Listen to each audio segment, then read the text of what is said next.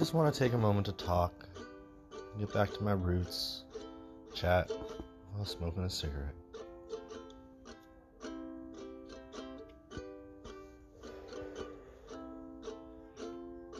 I started this whole podcast series and more that I have dubbed the Naughty Knot. Originally, I started the website so that I could apply to a Microsoft job in Japan for 2022. Then I started the podcast because I started an LLC that was unrelated to my desire to work at Microsoft.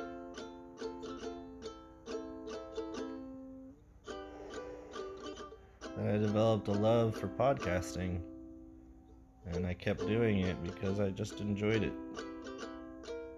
In fact, I developed a little bit of a system for creating episodes that is getting better still.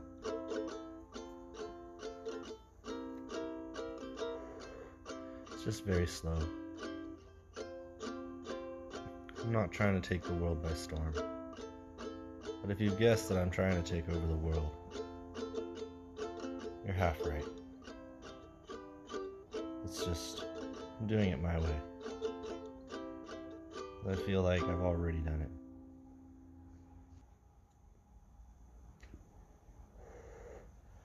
It's just that nobody cares. Because they know it's not true. They know it's false. Call me the false king. I prefer to be the false king. Because I still feel like it's all my fault. Despite all the evidence to the contrary. How could it be all my fault? It's indicative of a pattern of behavior that I am guilty of. That so many others have been guilty of.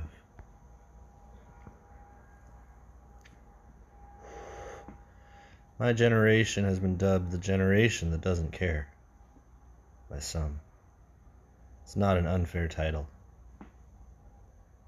It's well earned, well deserved, well fitting. The time is now 3:57 a.m.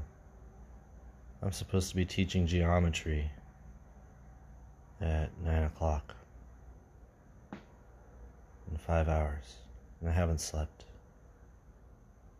Probably not healthy. How can somebody like me be entrusted with the minds of children?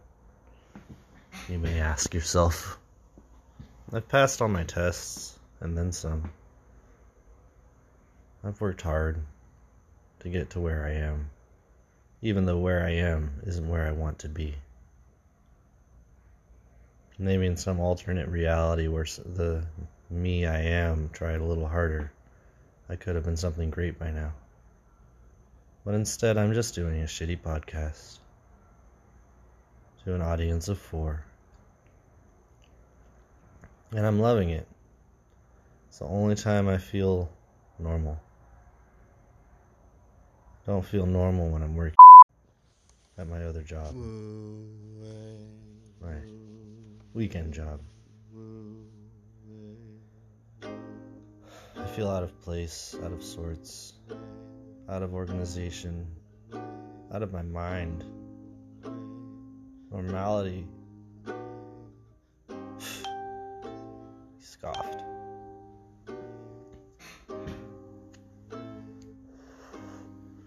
Normality is in the mind of those who don't feel normal.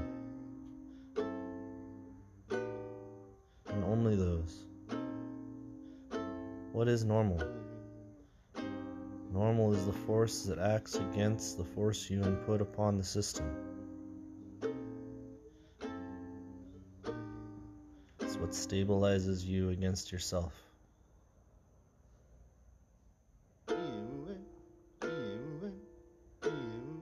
I have a lot of ideas for classes. None of them are classes that would be accepted by the current purview of the institution that is the American education system, except in the form of a wild card substitute who wasn't given a lesson plan to teach with, to follow, to abide by. At some point, I'm gonna be teaching one of my wild card lessons, and it's going to be remembered by young and impressionable students. And that's a responsibility that others probably don't want me to bear. The way things are going, there's not much choice to it all. The way things are going, schools are going to return to campus by April 6th, which means I'll be finally entering on campus, much to the horror of certain teachers who I'd like to call professors that aren't,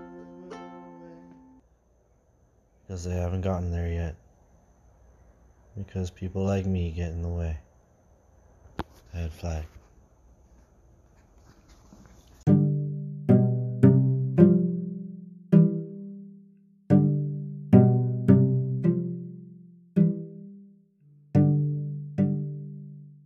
Flag. Moving on, let's go to one of my own.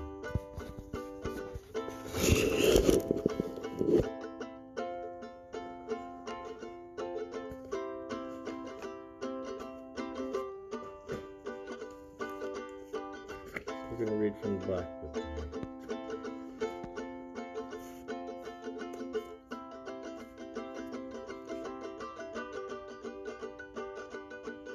Entry 85, 11:25 p.m., July 21st, 2016.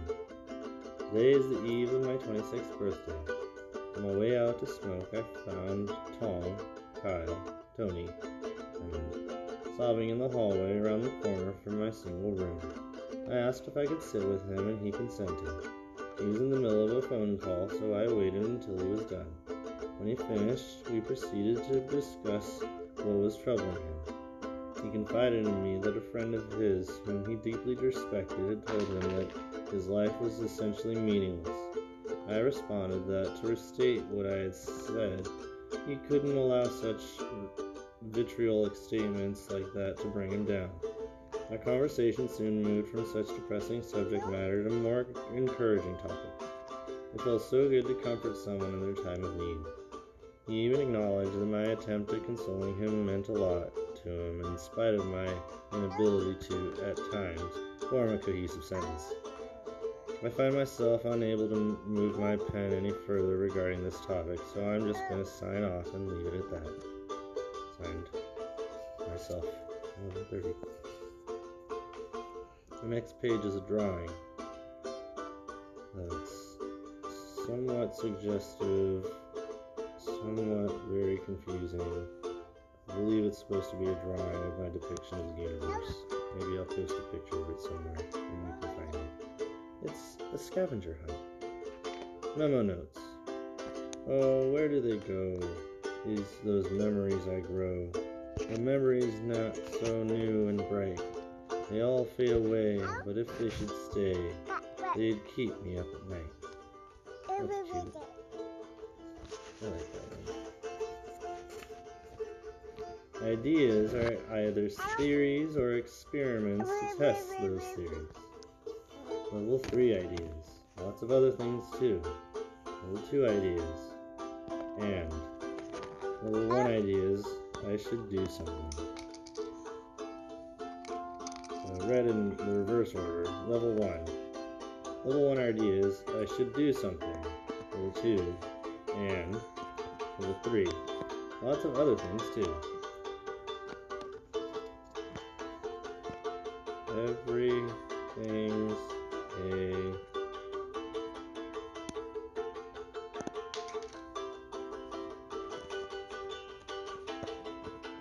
good. I'm not sure what that's supposed to say. Oh, this one. How about these?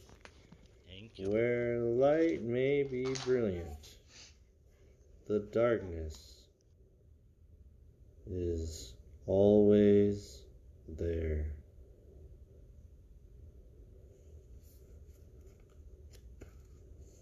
I put a lot of work into that drawing. Very big, special drawing.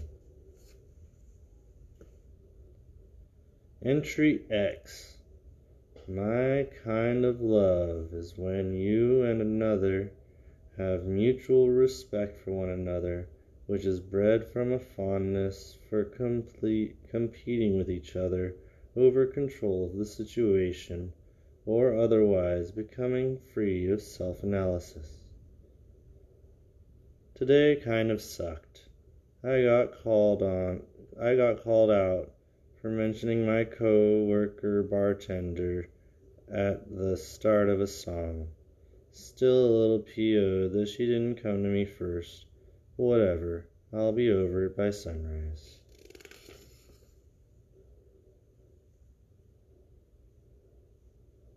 I am non-determinate, found unguarded. I need things that I can click on.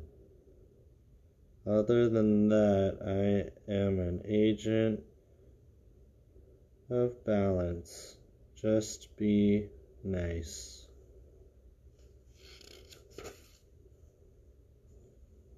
$11.22. How I've been feeling. Self-defeating due to strong resistance to hard work from lack of exposure and an overly unrealistic attachment to my comfort zone. Prevailing thoughts. Continuing to spiral downwards. Dramatic increase in violent musings. Fears of becoming something I can't control. Doubts of ever having control are likely just a mask over guilt at having total control. Comforts. Life has a purpose. Goals/destiny. Agent of balance without uniformity. Psychotic? Consequences of maintaining a child's mindset. Relatable to children. Good for teachers. Also a negative. Good for pedophiles. Concerns. Creepy. I've been called this my entire life. What could it lead to? Lack of tangible motivation to really work hard. Cannot function on full medication. I crossed out the words. Nebulous nature of the future makes for insubstantial. And then I rewrote it as cannot function on full medication. Call to action. Control the controllables. Entry 86. 11/23/2016. Back to normal. So I had my first non-drug-induced manic episode since February last night. It was brought on after I asked to be allowed to come into work a couple hours late so I could attend my support group meeting. It had been 3 weeks since I had been able to actually participate due to one of my managers having taken off work for 2 weeks. At the meeting, I was able to share the fact that I derived sexual pleasure from the thought of being mercilessly punished past the extreme limits of human endurance. Well, I didn't go into that much detail. In fact, I thought I was fantasizing about torture, but I was told that torture involves causing actual damage to the body, while what I was imagining was merely the experience of pain. I guess it's a rather extreme fine line, but it came as quite a relief regardless. Anywho, I took a full dose of all my prescribed meds when I got home, and I feel pretty clear-headed now, so I'm a go night-night. 12:35. Oh my god! I think that I am always in the middle of whatever creations are important. This cannot be denied, but not all creations should be brought to life.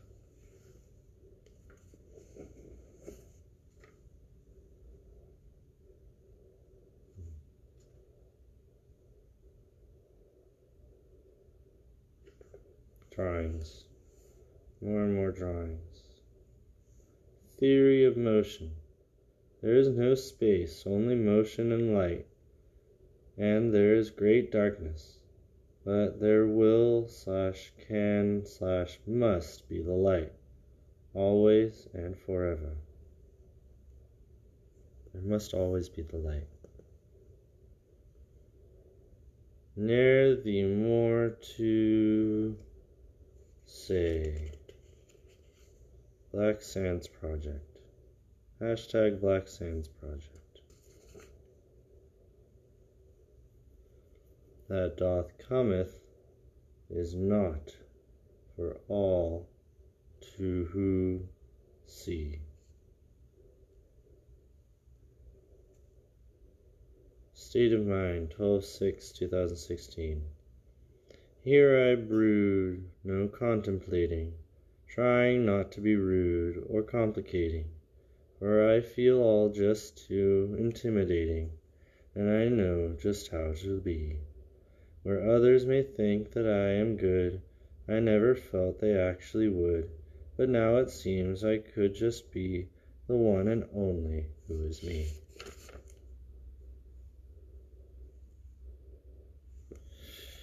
Okay, we're going to pause from that for now. Do some editing. Add flag. Thank you for listening to my show once again. This has been DJ Mistake, signing off. Bye now.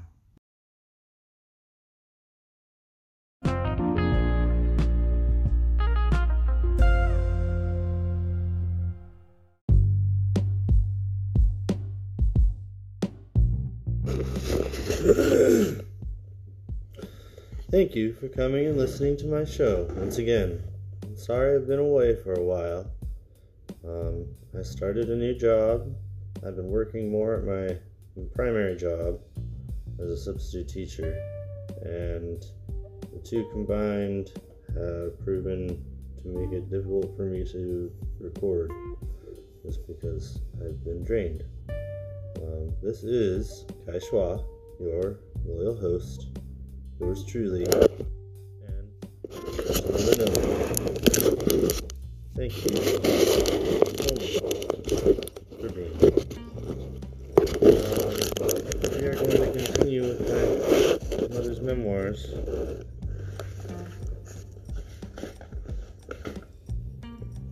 Post tense.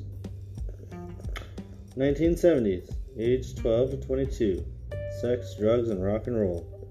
Following Lyndon Johnson's War on Poverty and War on Crime, Richard Nixon started the War on Drugs in 1971 to devastate his harshest critics, blacks and anti-war activists.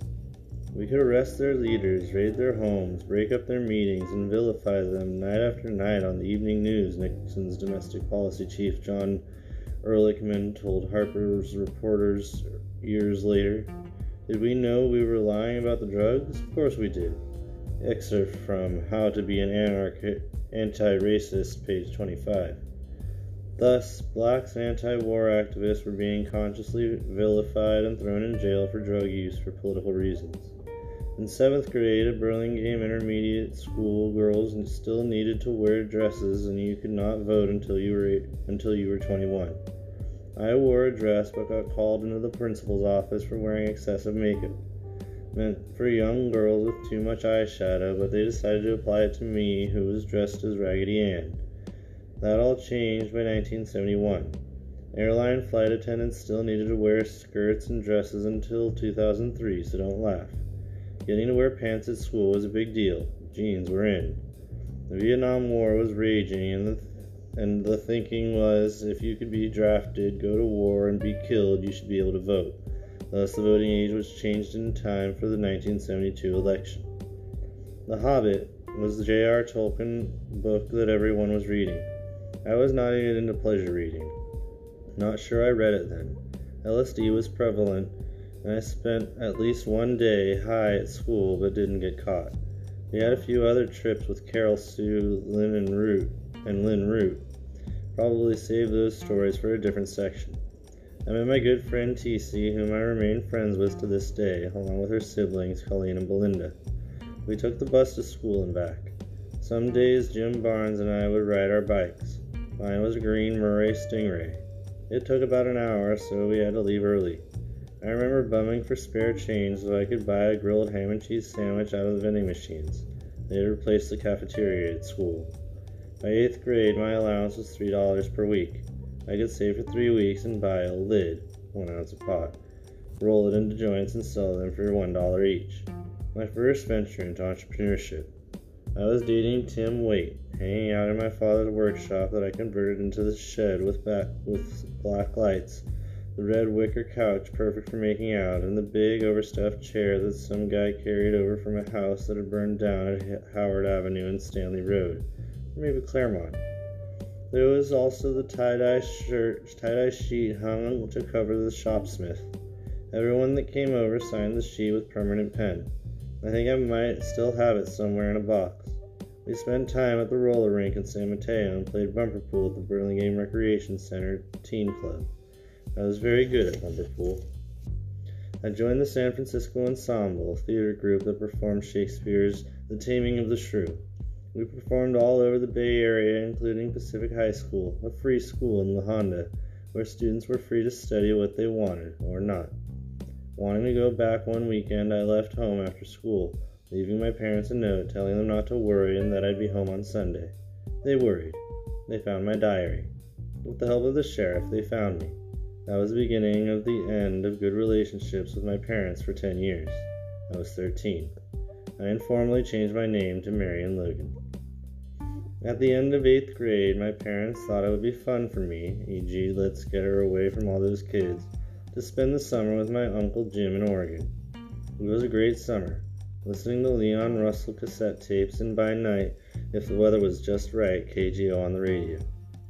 High school years were September 1972 to June 1975. I graduated a year early, having gone to summer school to complete driver's ed in U.S. history. I was also helped by tearing my knee cartilage during field hockey as a freshman, reducing my need for PE classes to only 2 years. Girls' swimsuits were left over from the 1940s, I think. My mother probably wore the same ones.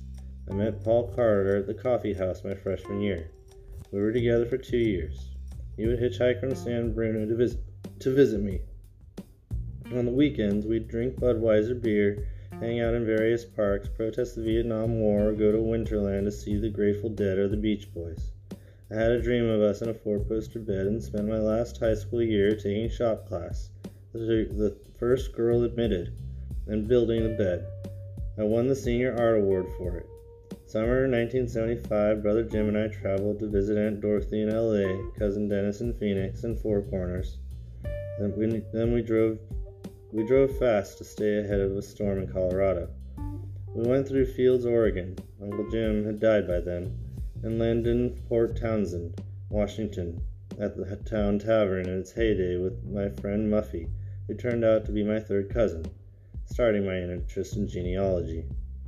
She and I went to Vancouver hitchhiking after a ferry ride, then home by August in time to babysit for my sister and her husband when they left to spend a month in Alaska. I got to take care of Jenny, Terry, and Jeff. I had been babysitting them on and off for 5 years, but this was a whole month playing mom, the best birth control a person could ask for. The last half of the decade was spent working at Drury Photocolor, selling books door to door for Southwestern Company in Pennsylvania, then farming pictures at the Great American Framing Shop, all while going to college at San Mateo. Though my initial major was biology, a high school field trip to the Standard Oil Refinery because I was in a chemistry class, hard but fun, influenced me to change my major to engineering. Meeting Jeff Becker at Drury's influenced me to change it again to electronics technology, and listening to a lot of Bruce Springsteen with Asbury Park friend Pete Shorey at Winterland.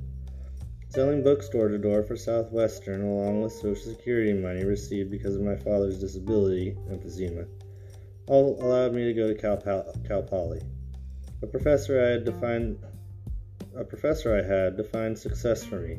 Success is having a job you look forward to each morning and a home life you look forward to returning to each night. It has stuck with me ever since. I interviewed for several jobs during my senior year. I really wanted to work on developing holographic theater, so I interviewed with Spectrophysics for a field engineering job in Europe.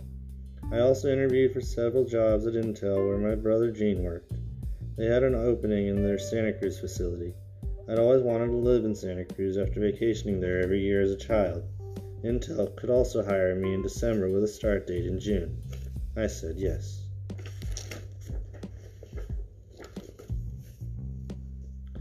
Needing 7 additional units to graduate, I signed up for a semester at sea. Robin and I were supposed to go together, but she could not acquire financing. Not sure I could either. I was going to borrow the money from Dad. I would be paying it back at $300 per month, more than I lived on. My professor said to look at it in terms of regrets. What would I regret if I borrowed the money? That I'd have a big debt for 3 years. And if I didn't, then I missed the opportunity to travel to exotic places. I might regret it my whole life. The decision was made. I was on my way for a semester at sea. Because of my hesitancy, I took 21 units my last semester and graduated in December of 1979. 1980s, adulthood. In the late 70s, cocaine was the drug of choice. You stayed up at night, had a beer and a line every now and then, which kept the conversation going well into the morning. Between Jeff's birthday, December 4th, my graduation from Cal Poly, Christmas, Lynn's birthday was the 29th, New Year's Eve, my birthday, and my departure for semester at sea, there was plenty of reason to celebrate. I'm glad I left, or addiction might have taken hold. When you do a line in the morning to get started on the day, it's a sign you are getting close. Looking back, I'm very glad I had an exciting trip ahead and a good job at Intel waiting for me when I returned. Remembering an earlier self-rule, never get pregnant or addicted, also helped. February 2nd, my parents dropped me off at the train station where my boyfriend from Cal Poly, John, picked me up, and we drove to Long Beach, stopping at Disneyland on the way. How did the trip make me who I am today? It probably made me a little braver. I was a wallflower, an observer. I had been that way since grammar school when I had pretended to be a spy. I made enough friends to have people to travel with in Hawaii. The first night in Japan, I wanted to take a Japanese bath. I got a card from our on-ship coordinator to tell the taxi driver to take me to the baths and the ship-side address to get me back. The driver did not want to take a single woman to the baths. I chickened out. I stayed by myself on board ship. Met a few girls to travel with in Taiwan. China was a coordinated managed trip. I met Jane on the way to Singapore. We were great travel and shipboard friends and remain so to this day. I learned that having one good friend is better than a group of acquaintances. I tried to teach that to my children. You don't need to be immensely popular. You just need one or a few good friends. I still believe that. Over 60 years, I've collected many good friends. My chosen family.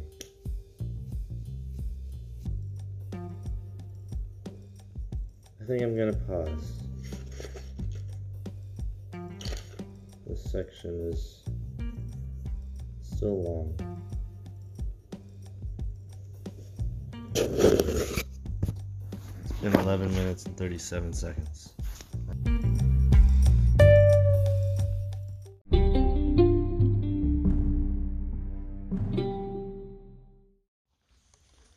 We're going to read More Scary Stories to Tell in the Dark, collected by Alvin Schwartz, drawings by Stephen Gamel.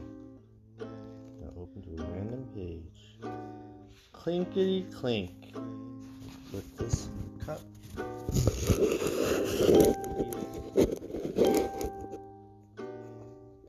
An old lady got sick and died. She had no family and no close friends. So the neighbors got a grave digger to dig a grave for her, and they had a coffin made, and they placed it in her living room.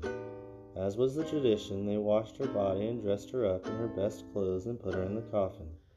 When she died, her eyes were open wide, staring at everything and seeing nothing. The neighbors found 2 old silver dollars on her dresser, and they put them on her eyelids to keep them closed. They lit candles and sat up with her so that she would not be too lonely on that first night that she was dead.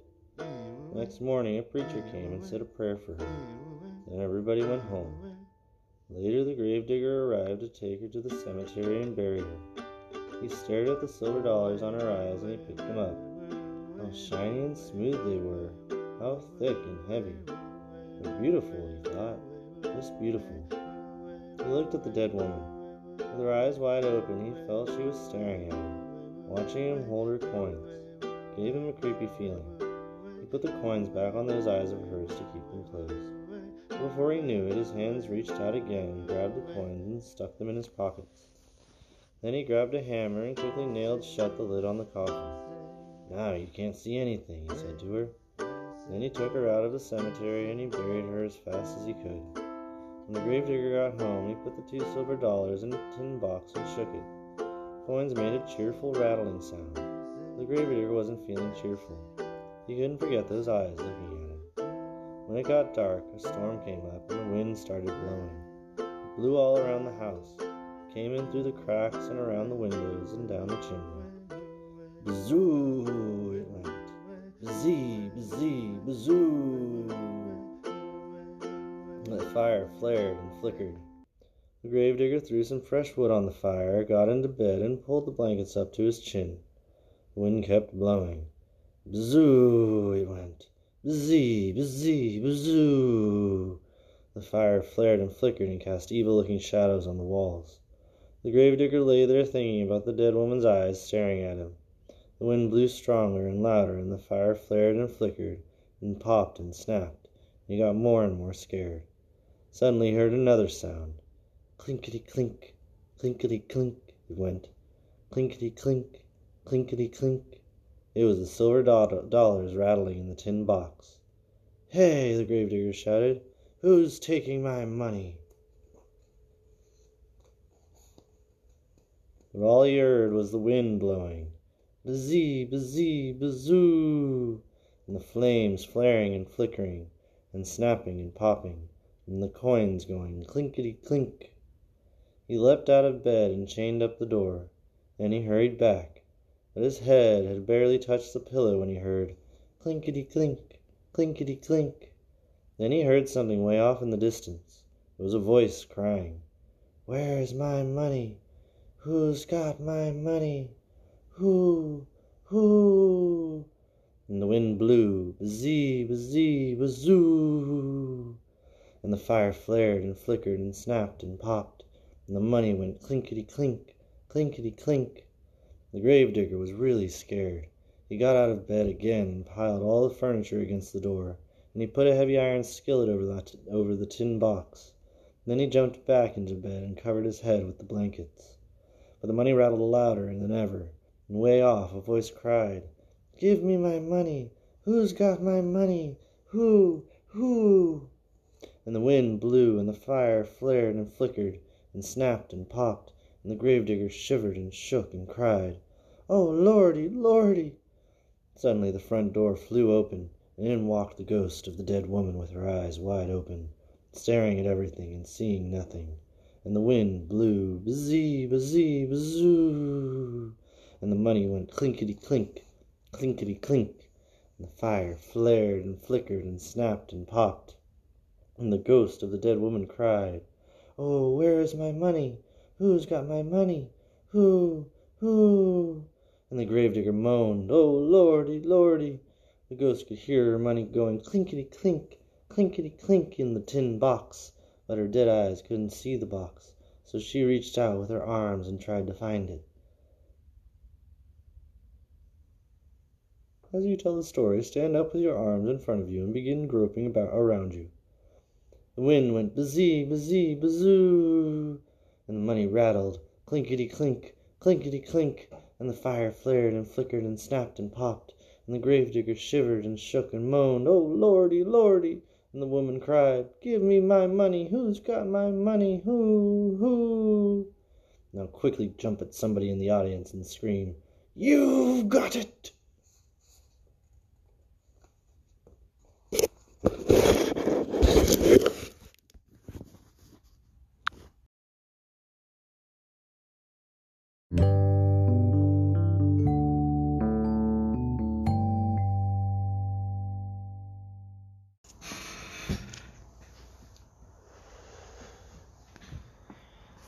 still smoking.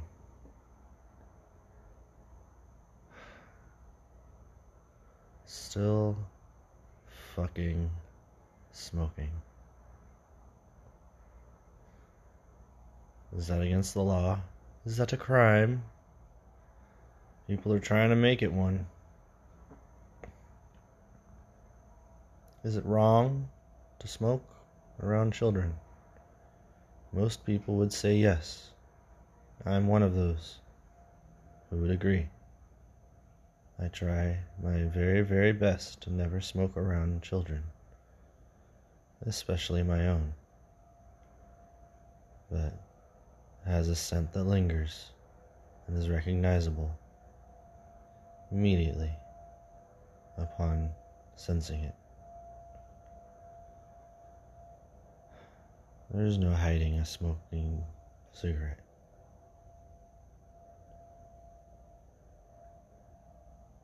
I don't know what I'm trying to say. I'm just saying it. Even though so many other people already have. This is a podcast straight from the horse's mouth. There is no script. Not really. I read stuff, but it's always the first reading that you hear. It's always the first draft that I publish. I try to do as little editing as possible on purpose, just to see what comes out. This is just my little experiment with not.